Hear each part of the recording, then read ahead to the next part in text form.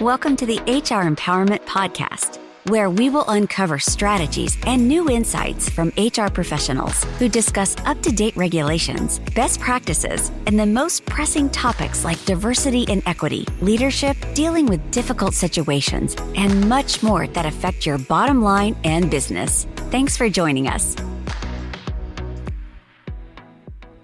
Hey, everybody. Welcome back. Wendy Sellers here, the HR lady, with JC, my co-host. Aloha. And our special guest, Erica Martinez-Rose from Tech Rage IT. Hey. Hi. Thank you for having me. Hey, Erica, as the CEO, the CEO, I wanted to talk to you a little bit about, who do you think is responsible for employee connection and engagement? Ultimately, it starts at the top.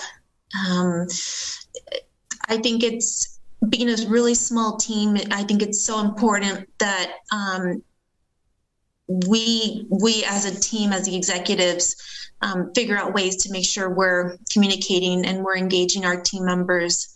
And it's a struggle because we're trying to grow the business, but we need to make sure the people who are actually in the day-to-day grind feel involved.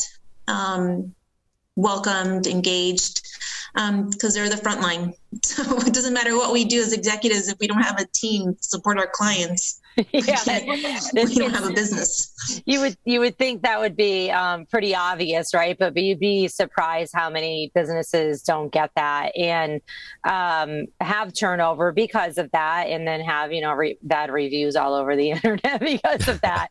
No matter what your size is, it does start at the top. And you can't have these secret conversations in big companies with the secret leadership team and, roll out these initiatives, but never really explain it to every other layer of management and team leads. Super important. And we're small right now where we don't have middle management. Mm-hmm. And that's something that my partner and I really need to be strategic about and very intentional about, because eventually we're going to get more and more not disconnected, but we're just going to have so much layers in between that we want to make sure it trickles down, like you said. Yeah, there's this chart that I use in some of my trainings when I'm talking about emotional intelligence and empathy, and I forget who it's from, but it's a chart, a graph, and it shows that the further you get away from the front line as a manager, you are testing and seen as having less empathy and less emotional intelligence.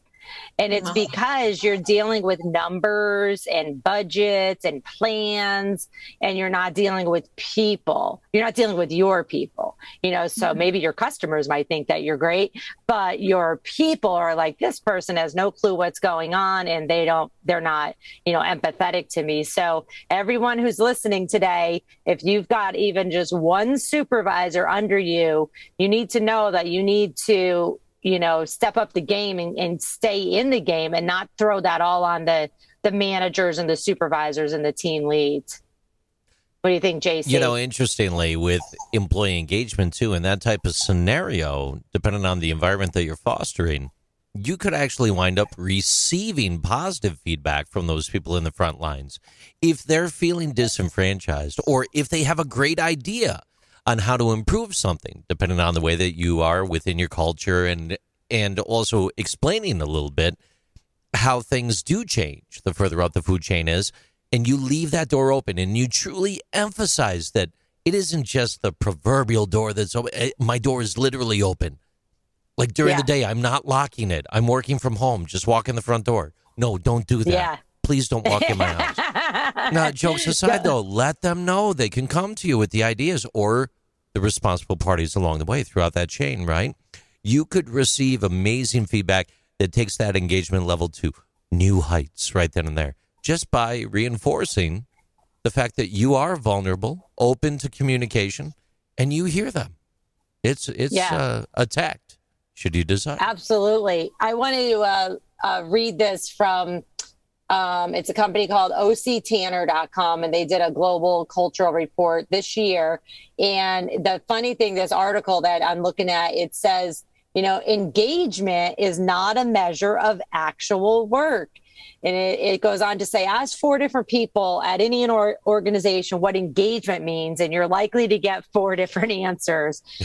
Some leaders say it defines effort. Some HR leaders were saying it's the KPI of employee effort that senior leaders care about. Other people said it depends on how happy employees are. Employees said it was about how the work was done. So it's just so interesting. Like, these terms are so generic. Yeah. And so, the biggest thing I want our listeners to hear today is that when you're talking about employee engagement and you're talking about employee connection, productivity, whatever it is, define what that means to the people sitting in that conversation. Because if you came from another company, it may mean something else. Typically, highly engaged employees do not just their work, but they do work that's outside their job descriptions because they care about the job and they care about the company. However, what we're seeing nowadays, and I don't like the term quiet quitting, I actually despise that term. What we are seeing now, though, is people are saying, you know what, I'm doing my job and I'm doing it well, and then I'm going home. And I don't see anything wrong with that. I don't think that should, we should label somebody as unengaged because they're doing their job. What are your thoughts, Erica, JC? I agree. We have a culture of, again, being very productive during your shift because we want our employees to go home on time. We don't want them working after hours. However, there is an understanding that we are in the service industry. We do have responsibilities for on-call or after hours.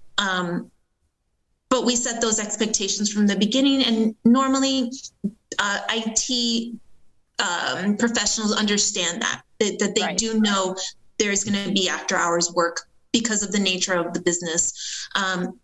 One thing we are very firm on is being on time, going to lunch on time, coming back from lunch on time, but you go home on time too. So that's where we are. Is we're a small team, and again, our clients are depending on us. So those core hours are very important. But again, we want them to go home and not fear taking time off. That's something that we're trying to give them time off. Like, take it. You don't want them burnt out. No, not at all. And that's something that we're being more intentional about of, okay, the holidays are coming. What are you guys what are you doing? Don't wait till the last day to take your time off, because then we can't have everybody off. Look at the quarter. What day do you want to take off? And encourage them and let them know it's okay. Yeah, it really is. Be surprised. You don't have to ask me twice to take a day off. But that took me a long time, really, till recently, to be quite honest, to learn, because I am a workaholic. I like what I do. And I really do like vacation, though. And I'm sure other people do too. But other people may say, I don't have time or the money to go on vacation. But you don't need to get on a plane and go somewhere. You can just take a day off and, relax in your pool, your backyard, or on the ski slopes if you're up north. Go ahead, JC. Yeah, no, this one's going to be a question to both of you, actually, because both of you are strong women running your own businesses. When do you take time off? That's the question. When do you step away? It does sound very hypocritical of me of telling people take time off and we don't. I do. I'm so jealous. What's the secret?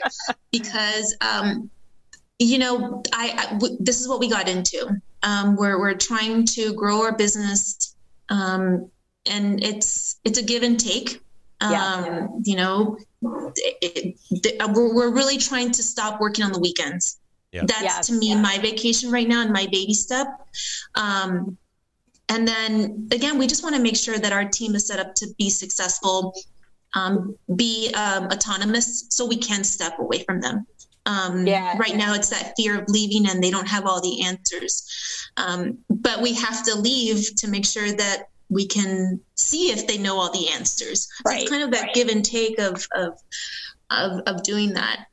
One thing we're cognizant of is not sending emails after hours, not sending team messages after hours, trying to schedule those so they go out during business hours. Because we don't want to set that example of, we're just always working, and then, everyone has tools on their phone. We don't want them to feel obligated to respond. So that's something we're trying to be careful about. Awesome. Well, let me just tell you real quick how I got into taking time off, and it was definitely post the major part of COVID, because like you, I own my own business, and I'm a team of one with a few contractors, and so I always feel like, oh, my customers need me 24/7. Well, it turns out my customers, the remaining customers aren't jerks, and they understand that I am a human and have a life. And so I fired some clients that were abusing me, and it was the best thing ever. And then I put it on my calendar that, nope, I'm going to be taking these days off. And then I tell my friends and who could hold me accountable, because nobody else can. So that's, very important to plan it and put it on your calendar, share it with somebody, and then let your employees, your coworkers, your partners, whoever, hold you accountable with that. All right, so we have one more session of this podcast that I want to talk a little bit more about advice for companies who are just diving into engagement and connection programs. We'll be right back. Thank you for joining the HR Empowerment Podcast, brought to you by Aurora Training Advantage. We hope you've gained new insight and strategies to navigate the HR profession. We look forward to you joining us again on the HR Empowerment Podcast.